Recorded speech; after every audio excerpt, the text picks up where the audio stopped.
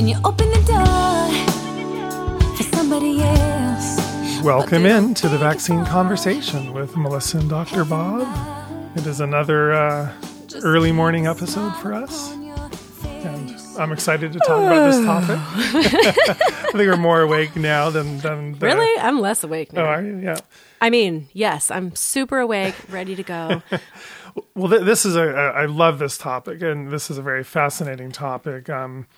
The idea of do children spread coronavirus? Are they, largely responsible or even partly responsible for propagating this outbreak? What role do they play in that? And what does the actual research show on this? Because they actually have some pretty good research on this. And the basic conclusion is children are very minimally responsible for spreading COVID. The amount of COVID that gets spread from child to child or from child to adults is so minimal that it's only a tiny little fraction of the overall spread of this. And we're going to go through the data with you guys that demonstrates that, and I think it's pretty fascinating. I think so. You think do so you, too? Melissa? I do. Right? This concept, so we just spent an episode talking about this Kawasaki-like syndrome, this multi-system inflammation syndrome in children, that the mystery illness that everyone's concerned about as it relates to possible COVID exposure and this hidden risk. We thought kids were safe, but turns out, no, they're not. And how could this factor into whether or not we need to make policies to keep schools closed? I've been looking at, I think it was back in March, I think it was Johns Hopkins when we were looking at that data that basically talked about, no, it was the World Health Organization that talked about there was not the first study that they did, it was from China, there was not a single case of exposure that was from a child to an adult in a household. And this was back in early March, I think, that they had come out saying, this is not the way it was spreading. Right. And I remember we talked about that. We said, hey, look at this information. It was during a Facebook Live, in fact. And then within those next couple of weeks, this huge but asymptomatic carrier argument came out. Yeah. And what they basically went on to conclude, which stayed, the whole course of this so far has stayed, is that children are silent vectors of this disease. They could be completely asymptomatic. They'll never know they even had it, but they're carrying it, and therefore they could be giving it to you at any time and to the grandparents and to stay away. And this prompted people to literally sever relationships between grandparents and grandchildren because of this concept that even though kids aren't really at risk from this, they're the ones spreading it and carrying it, and they're risking everybody else. Yep. And I told you at the very beginning, because of this message, there were people walking across the street to pass us because I'm there with my two kids. Yeah. And I think that people had literally developed a fear of children. And that fear of children has continued. I mean, there are grandparents that have not seen their grandkids in 2 full months thinking it's the right thing to do. It's the safe thing to do. You never know when a child is carrying it. And I want us to do a whole separate podcast on asymptomatic carriers and transmission because it's a huge topic right now. But I want to put my own non-medical opinion here, just my researched opinion, is that when it comes to being contagious for something, you're not going to be a child without symptoms for 2 months that could be contagious at any moment because you have this virus just sitting in you, and therefore you can infect anybody for 6 weeks of time, 8 weeks of time. That's really just not how it works. You can be pre-symptomatic, you can be contagious for a period of time, but it's a small window of time. And if these children have already been exposed and have already had it, they've developed antibodies and they're no longer contagious at that point, which means they would be safe to be around grandparents. We don't know how many children have had it, probably a bunch, probably a lot, as we're realizing there's this, much bigger level of population spread than we thought. And so it's odd that we've got children now that are potentially risky this entire time. It's like, what if they were exposed back in March, February, January, last December? They could have already had it, had their antibodies, and they literally didn't have to be away from anybody this entire time, let alone be away from each other in a school setting. But right away, schools got closed. Okay, this is early March, schools got closed. Schools were closed also in parts of China and in parts of the Asian countries that first started this, but they were not closed in Taiwan, I believe. They were closed in Singapore, not closed in Taiwan. And we mentioned it on our podcast, how there was no difference between transmission between those two countries as it related to their outbreaks. And so that was kind of the first little seed of like, well, maybe kids aren't, and then the Swedish epidemiologist that used to be the former state epidemiologist, and I put him on the video on my page, says kids are the ones who spread influenza. They are the primary vectors of spreading the influenza disease, but they have not been shown to be the ones that, and he had said this, 2 months ago, which is the reason why Sweden decided not to close their schools. They didn't close any schools for under 16 years old. And now we've got places like Denmark who have reopened schools over a month ago. 0 outbreaks. There have been 0 outbreaks there. There has been nothing, no big crazy outbreak in any of those regions that opened up the schools again. I think the Netherlands, they opened up schools as well. So we come to this discussion of what does it mean to be asymptomatic? Can children be putting everybody at risk if we put them back into the population? Was closing schools the right path? Is it going to do anything to keep schools closed over this next year, et cetera? And that's what we're going to go into today. Right, yeah. We have a couple of articles. The title of, I think, the most interesting article is Children Are Not COVID-19 Super Spreaders. Time to Go Back to School. And this was published in a peer-reviewed research journal, Archives of Disease in Childhood. And it was just recent. It was May 5th. So it was a very brand new article. And it was written by 2 infectious disease specialists.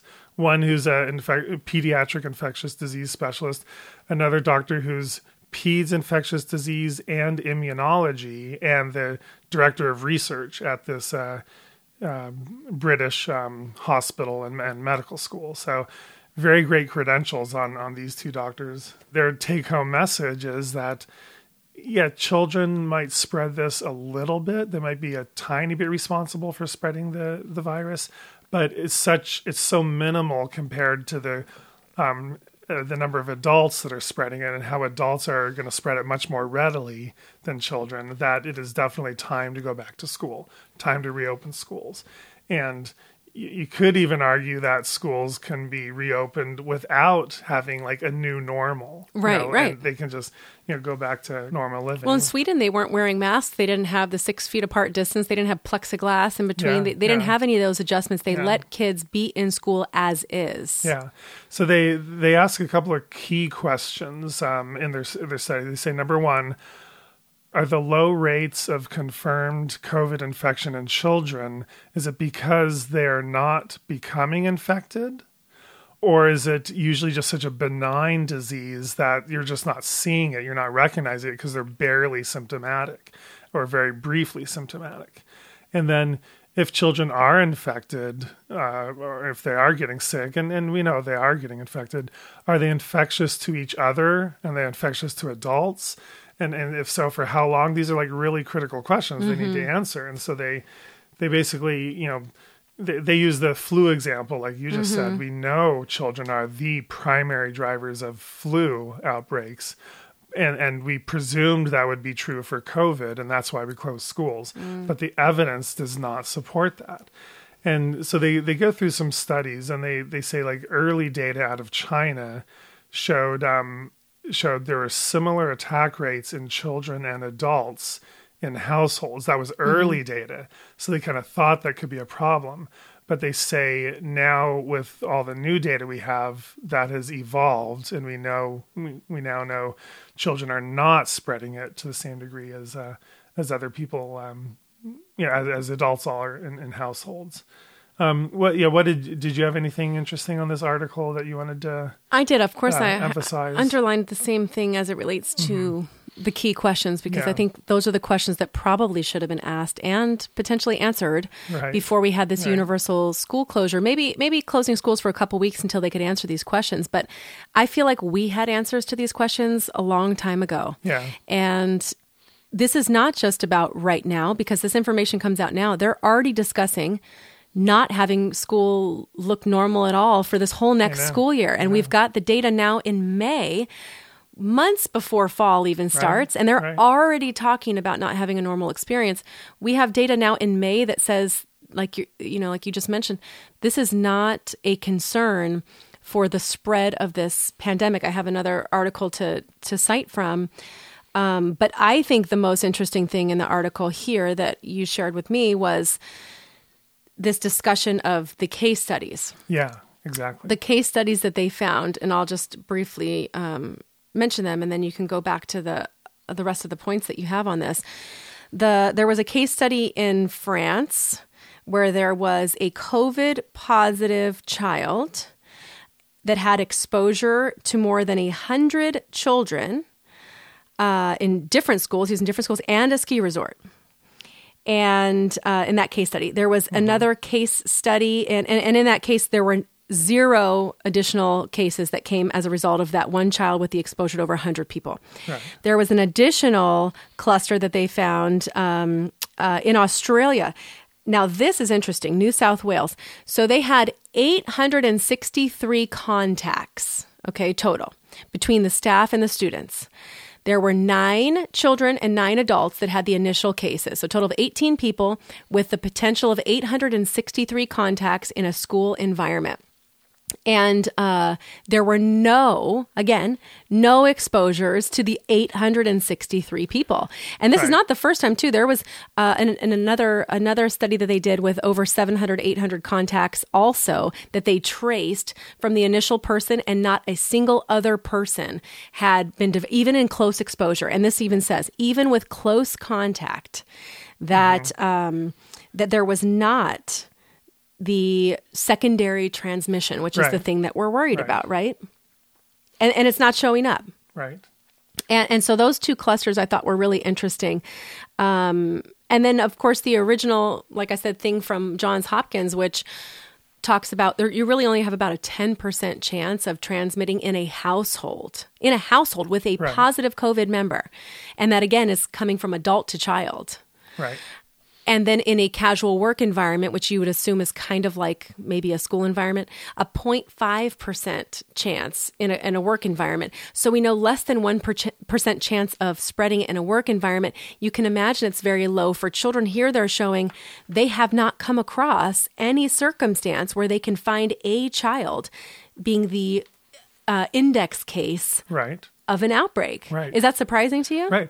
It actually is very surprising, because we keep equating this kind of like to the flu. It's going to spread around just like the flu. But in this respect, COVID is definitely not being transmitted around just like the flu. It's being, it's the opposite.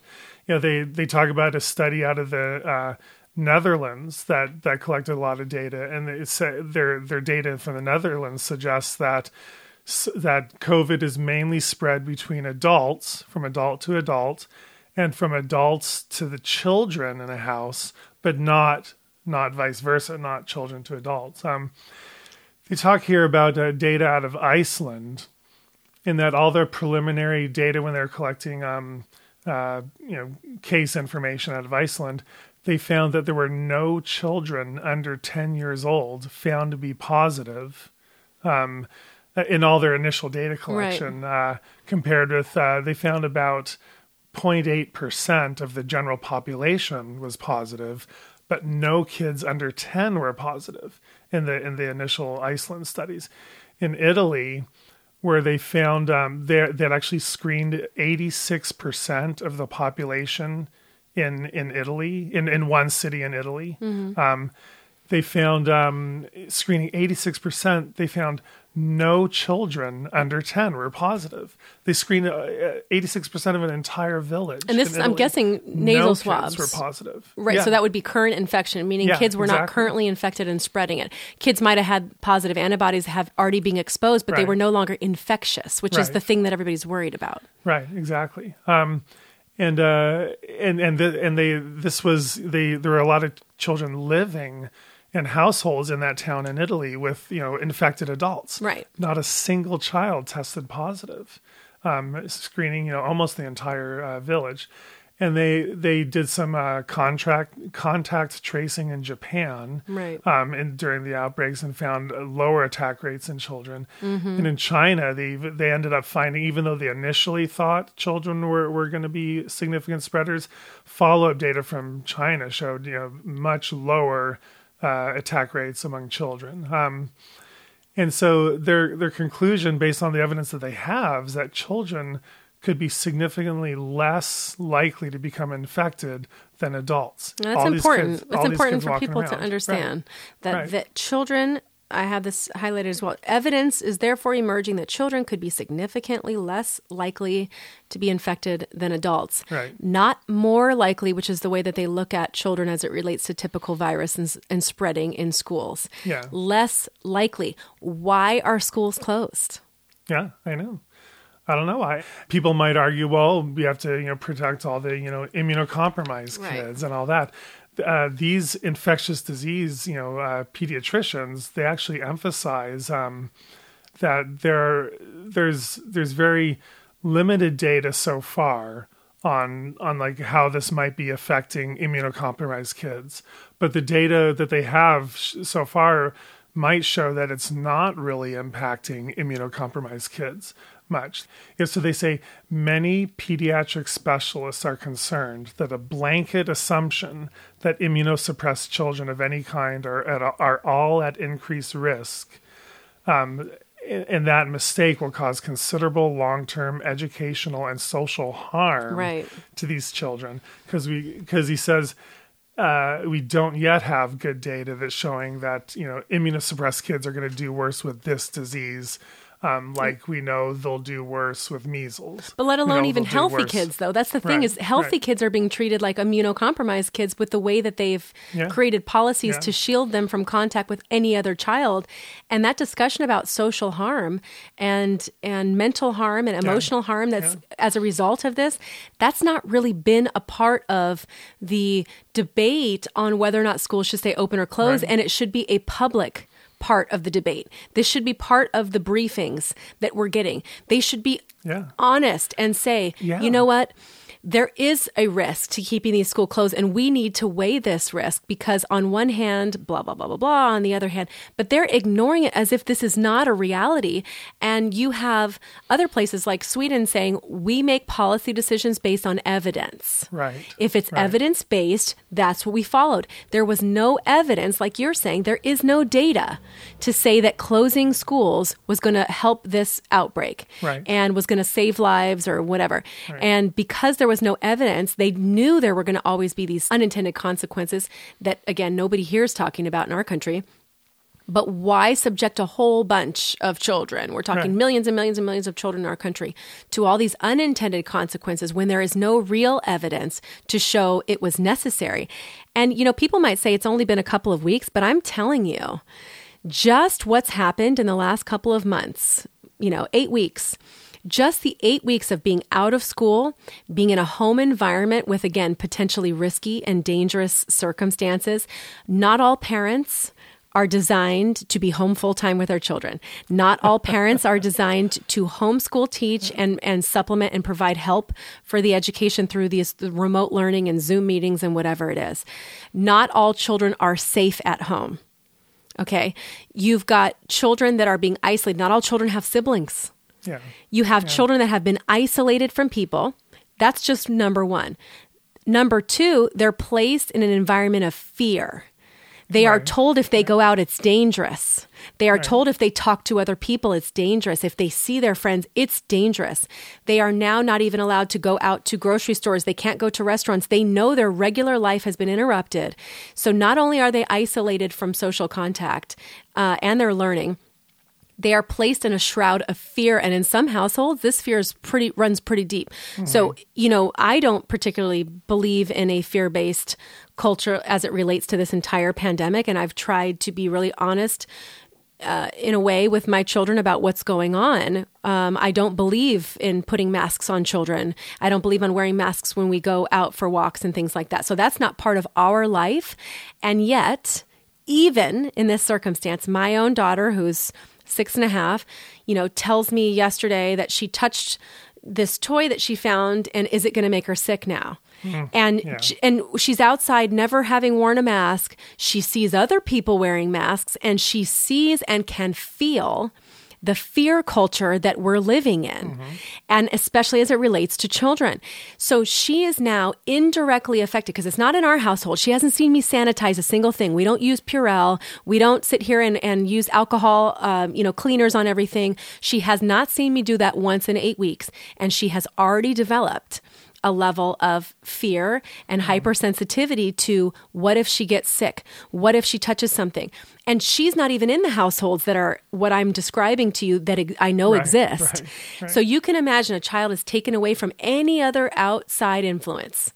They're stuck into one microcosm of fear-based culture, probably with the news on a lot of the time. Yeah. And they're getting all of these subliminal messages, and they are being changed forever. Yeah. People think it's only a couple of weeks. They don't understand how children and their brains work. Yeah. This kind of stuff is permanent, makes permanent changes. This kind of stuff, and I know this is a little slightly off topic here, but this kind of stuff to me can change the way children interact with each other, interact with their family, interact with their friends, themselves, how they'll choose relationships in the future because of their security, safety that has now been threatened. And they've been forced to feel that way. Like this, I equate this to being in a wartime situation because that's what it feels like, but we're not at war. Right. And this virus is not killing people the way war does. And we have put our entire society into this place. And even in a number of 8 weeks, the mask wearing, children seeing this everywhere, it's scary. It is scary. And it feels like this is not normal. And this is not regular life. And this is not what our intuition guides us to do as we relate to each other. So people that think our decision to have closed schools, which may have been the only normal thing that could have existed right now for these children, it might have been the one thing that countered all of these negative messages that we see. We've now taken that away from them, and we've doubled down on their isolation, fear, panic, disconnection. And if you don't think that we're going to see years and years of problems related to this, you are absolutely naive. And as a policymaker and somebody in charge of a government, in charge of the government in our country or, even on a state level, you have to be thinking of these things. You better be damn sure that data is extremely clear, that this is necessary and this is the last ditch effort and we don't want to have to do this, but this is the only choice because this is so deadly and this is so dangerous. This is the only way to save our society. Yep. You better be damn sure that that's the conclusion that you come to based on data and evidence, because what we are showing that we showed months ago is that data isn't there. And one day we are going to come out of this saying this was the worst choice that we made. We literally had, outside of all the devastation to adults, and we know that that's there too, also not being talked about. Right. We talked about abuse, unemployment, suicides, poverty. Outside of that, just what we've done to children in such a small bit of time is going to literally have such a huge impact. And study after study is showing us there's no cause for it. And yet just a week ago at the Senate committee, Dr. Fauci's literally coming up there going, hey, this new potential Kawasaki disease thing is something to think about. Yeah. We should look at maybe not having schools next year at all and keep this remote learning. Parents are drowning. And I can guarantee you, parents listening right now, our listeners, who may be very aware, very conscious, very maybe into attachment parenting. They want to be there with their children. Maybe they even already homeschool. But this next level of what we've had to deal with, I know is stressing them. It is, some parents are literally about to break. They're about to break, and it's only been 8 weeks. To put this kind of stress on families, to me, it's inconceivable. And I just feel like, now, granted, I'm a sociology major, just, we talk about human behavior and discuss how human behavior gets impacted by things. But I am so disappointed that our country has not had an honest discussion about this, because I've worked with kids for 20 years. I truly understand what is going to happen as a result of this. I see what happens in my own home, even trying to be the best I can be on this. This is just so sad to see this data come in and reaffirm what we've been saying and show this was never necessary. And we're going to have to pick up the pieces for so many years. And sorry to go off on on that kind of topic, but you know what? That has to be talked about. That needs to be, this can't even just be about asymptomatic transmission, possibility, blah, blah, blah. We need to say, okay, that's on one side. There are always two sides. What's on the other side? How heavy is this going to be? And let's look at that scale in the end and see which one we're willing to accept. Because the way that they portray this in the media is there is only one side. The one side is dangerous virus, killing people, kids risk, blah, blah, blah. They're not even showing us the other side. And the other side is like a silent epidemic that's happening that nobody's paying attention to. And it's really, really sad. And I know parents listening know exactly what I'm talking about. And I really hope this can start becoming part of the conversation, where people that are thinking critically can get past mainstream media and start having a deeper discussion on this, because we're talking about tens of millions of children just in our country. That is not a small number.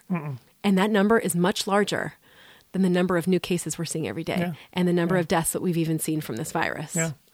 Yeah, and I know some of our listeners maybe their kids right now are doing okay. I mean, and I see a lot of comments on social media where people kind of counter that whole argument by saying, well, yeah, it's just 1 or 2 months. My kids are fine. My kids love being at home. We're spending all this great time together.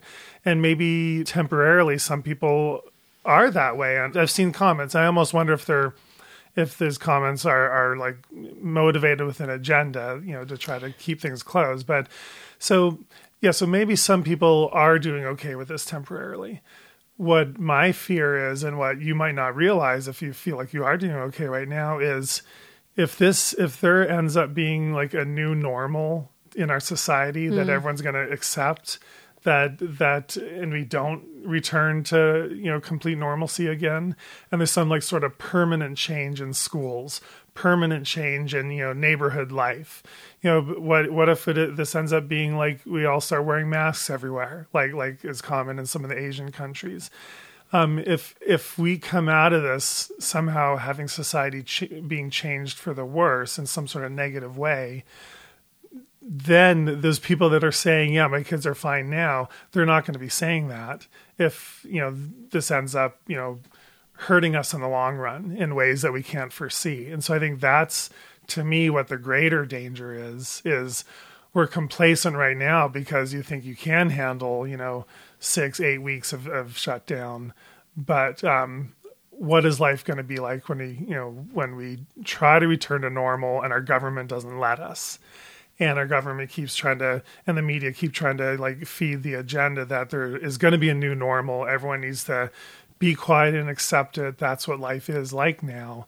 And that's my biggest fear. And I think that's why people need to also wake up and start having these conversations.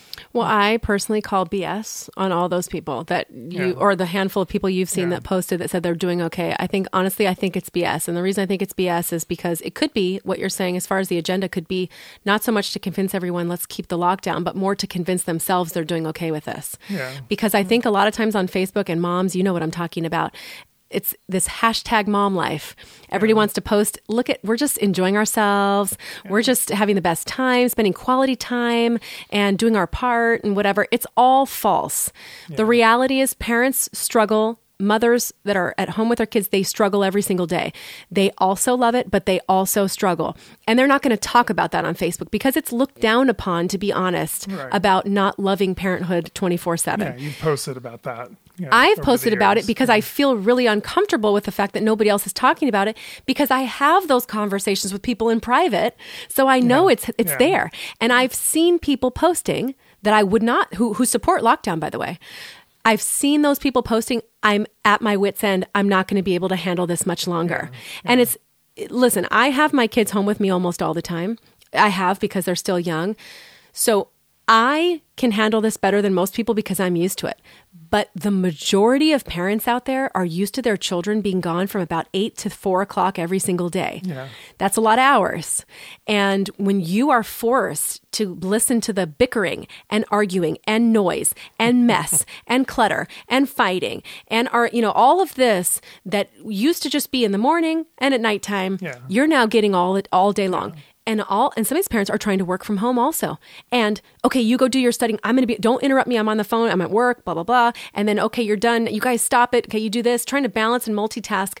That is happening 7 days a week now. Yeah. Yeah. And again, this was something it took me a very long time to get comfortable with when I first had a child, because I was not expecting that level of demand 24/7. Yeah.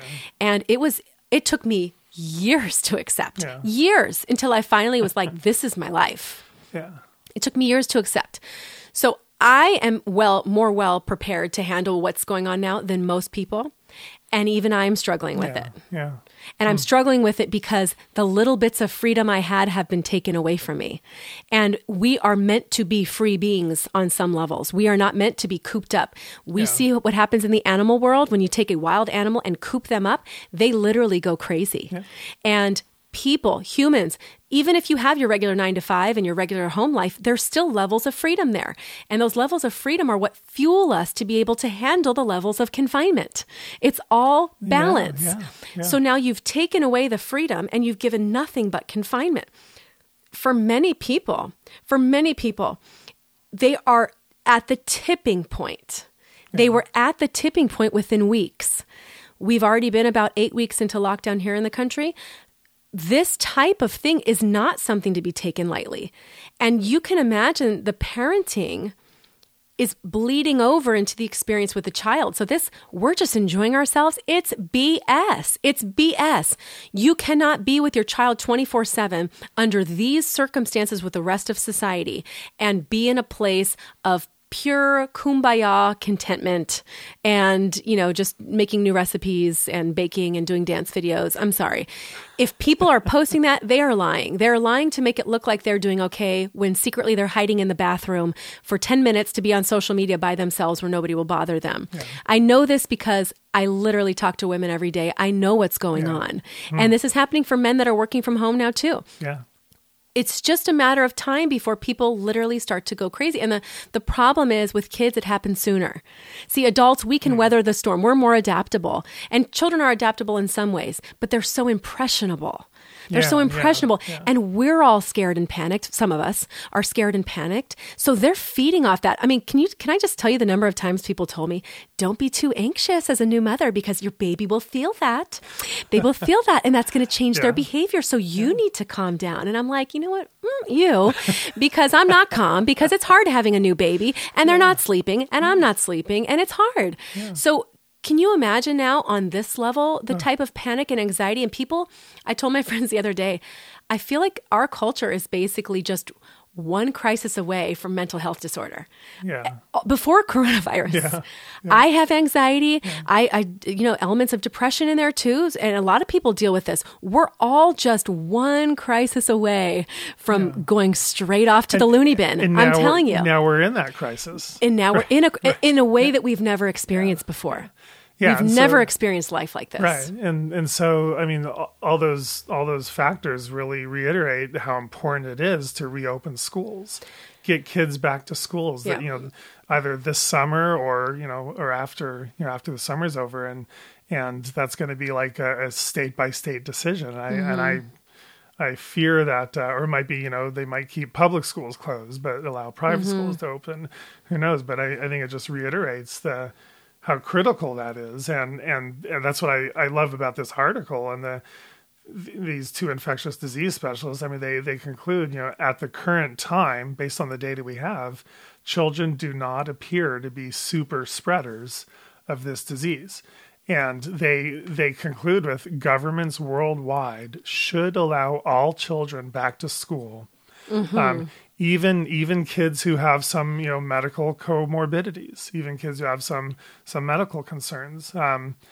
They say detailed surveillance will be needed to confirm the safety of reopening schools, despite recent analysis demonstrating the ineffectiveness of school closures in the recent past. Meaning there's data to show that closures don't make any sense data-wise, and they need to keep an eye on this and watch this, but they're still suggesting, with this article, the study, they're suggesting reopen schools even with children that have comorbidities, even with children that you might be worried about. Reopen the schools because there's no data to show that what we're doing is actually the right choice. Right, and they even mention Kawasaki's. They say the possible rare new Kawasaki's-like association that may or may not be due to COVID does not change the fact that severe COVID-19 is as rare as many other serious infection syndromes in children that do not cause schools to be closed. So they're just reiterating, we've always had this risk. There's always been things like Kawasaki's. But nobody was talking about it. Yeah, there's always been things like COVID-19, and we've never had to close schools this way. I don't know if you can say never. Maybe they did some school closures, with other outbreaks, maybe like with polio and smallpox. Like you're talking about decades and decades ago? Yeah. But they say, we have data. We have data. We need to reopen schools, and so this is a incredibly thorough article. And I like the other article that you initiated this discussion. It's an article that came out of Ireland. Yeah, there's this fantastic article. It's evidence summary of potential for children to contribute to transmission of SARS-CoV-2. It's from the Health Information and Quality Authority. So this is a group of researchers and doctors in Ireland that study, healthcare policy and healthcare issues and children's issues, and then they advise the government. They advise the UK government and the Irish government about what to do. And so they basically looked at every study on children transmission on children transmitting SARS COVID-19, and they looked at what the data show, and they concluded that just like these other doctors concluded that children are barely spreading COVID-19, and they look at like 6 or 7 different studies, and I would just want to maybe really, really briefly describe each one. It's a study out of China, Australia, France, Singapore, South Korea, Japan, and Iran. So one study out of China looked at 10 kids who had COVID, and only one of those kids transmitted the virus to family members. Only one out of those 10 kids. And it was a little baby that gave it to both her parents, right? But the other 9 kids in other households did not transmit the virus to the family members. So that's one study.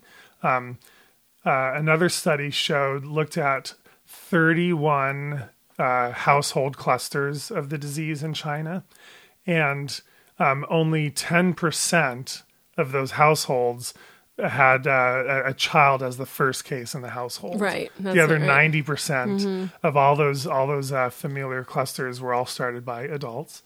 So the third study in China looked at 74 kids that were admitted to hospitals, and they found no evidence that any of those 74 kids passed the disease to anybody around them and their families, which is pretty striking. And somebody might say, well, that's only 74 kids, right? They don't understand that every time you see a study quoted in mainstream media, I just saw one the other day, it had like 12 people in it. So it's very common for studies to have very small pools and then use that information to represent larger pools the same way they do in like a political poll, where they'll interview like 50 people and say, 70% of America thinks this about the president. This is how they do it. So before anybody wants to criticize, well, this is only a small amount of people that doesn't say anything. This is literally all of the studies that you read on your mainstream media will be a very small sampling, but they don't tell you that. Right. So this is how it's done, by the way. Right, but there are not a lot of pediatric cases for them to even study. Yeah. So then they talk about another study. They looked at 419 patients and 600 family members that got infected by those 419 initial cases.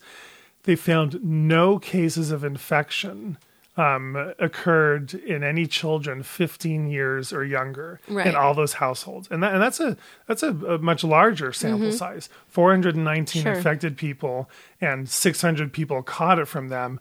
No kids 15 or younger. They referred to the study in the French Alps that the other authors referred to, but I just want to reiterate that again. They basically found there was one adult who got sick, and there were 11 family contacts of that one person. One was a 9-year-old child, all right, and that 9-year-old child caught it. That 9-year-old child, while symptomatic, all right, respiratory symptoms, visited 3 schools, all right, attended a ski class, like you said. That one child came into contact with 172 people at the school and the ski class. So this would be contact tracing. If they were doing contact tracing, they would literally go to these 173 people that were primary people that would have been secondary transmission, possible for secondary transmission. Right. This is how they would do it. Right. And then? Yes, they tried to track everyone down, and they found only one additional case of COVID was found with all those people that child was exposed to. So again, that helps support the idea that even if, not if, but when sick kids are going to school, and when we reopen schools, there will be sick kids that attend. The transmission that they're finding, based on the data they have, the transmission is extremely low, child to child and child to adult. And they actually have studies that show this. Their 6th study was out of Australia, which you had alluded to already. They had 18 confirmed cases, 9 were students and 9 were staff.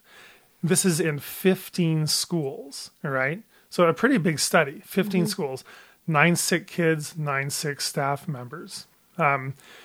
They came into contact with 860 other students and staff, and they defined close contact as a person who had been face-to-face with one of these students for at least 15 minutes. Right, which is what they just... Right, or in the same room for 2 hours with a case. So that's how they defined it. So those 9 kids and 9 staff people had close contact to that degree with 860 other people, mostly students. They also found, people who had close circles of friends or people engaged in extracurricular activities. What they found was only 2 students may have contracted COVID from those initial 9 students and 9 staff members. Only 2 students. Out of 863, yeah. So it's amazing how little the transmission occurred. And these data really do support opening up schools. And that's what this research group does. Their whole purpose was to study this so they could advise the UK government.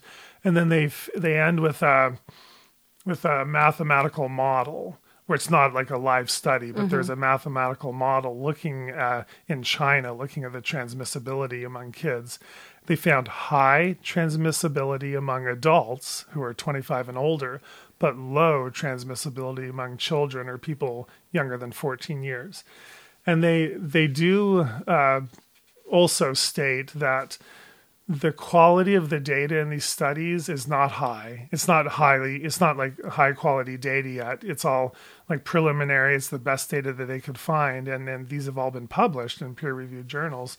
But based on the data they have, the conclusion is, from the small number of published studies identified, it appears that children are not substantially contributing to the household transmission of SARS-CoV-2. And from one study, they see that transmission in schools is very, very low. I mean, that's important to think about. If kids are not they're not contributing to the transmission in households, which is like the place that they would be doing it most because of the close contact. Yeah. So if they're not even doing it there, let alone them doing it in school settings, this really is groundbreaking. Yeah. And I just want to throw, I realize there's an additional study, a Dutch study. So these are all worldwide. These are all from, almost every continent.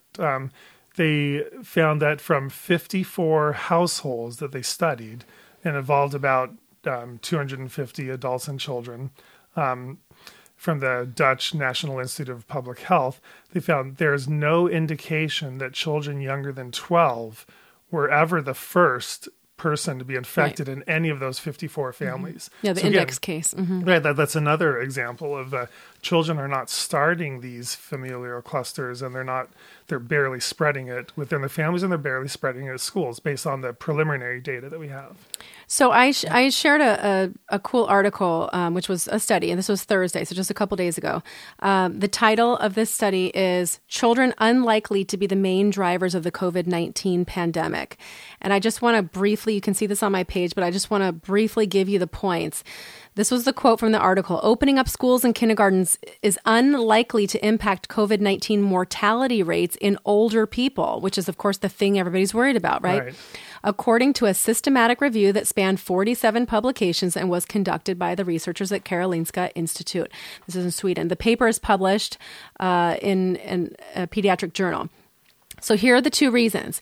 One, they said children are rarely the first case in the household. Like we said, this review suggests that children are not the main drivers of the COVID pandemic.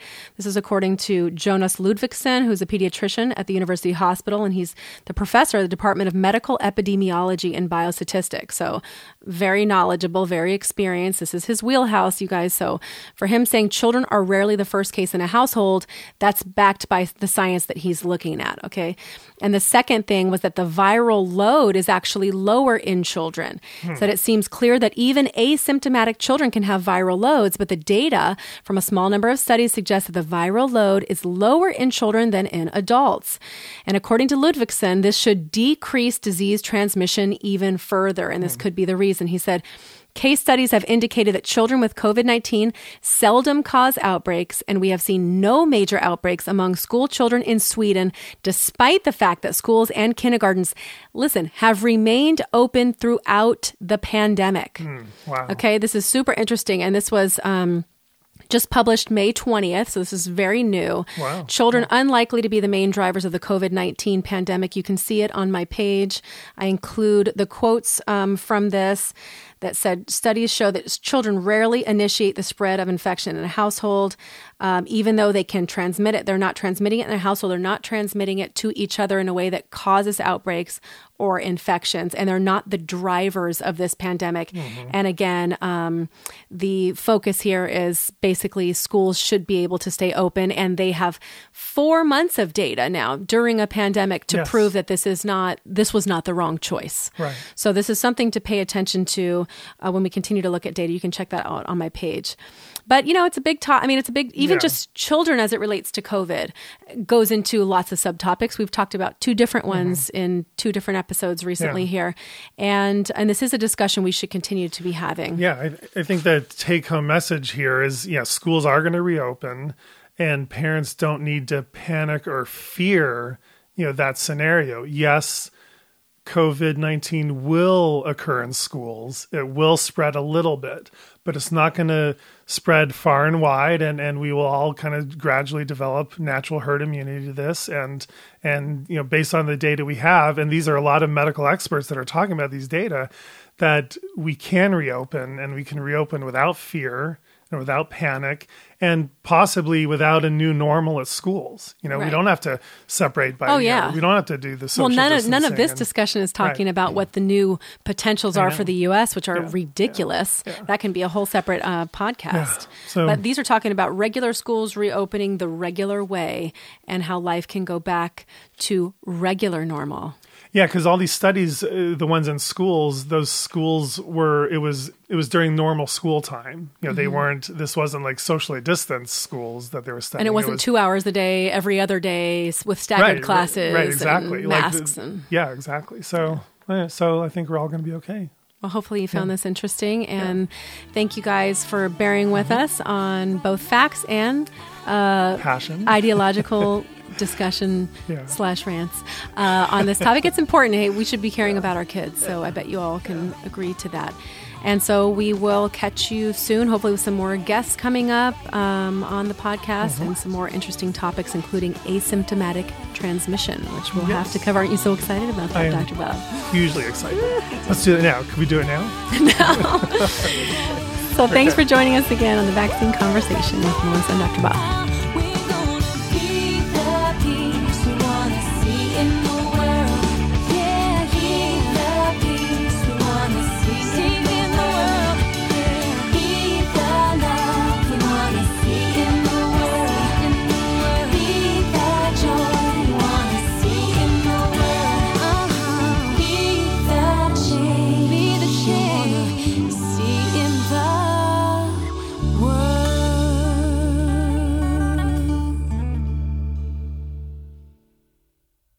The information in this podcast is for entertainment purposes only. It is not intended as medical advice. Always consult your healthcare professional for information on vaccines and infectious diseases.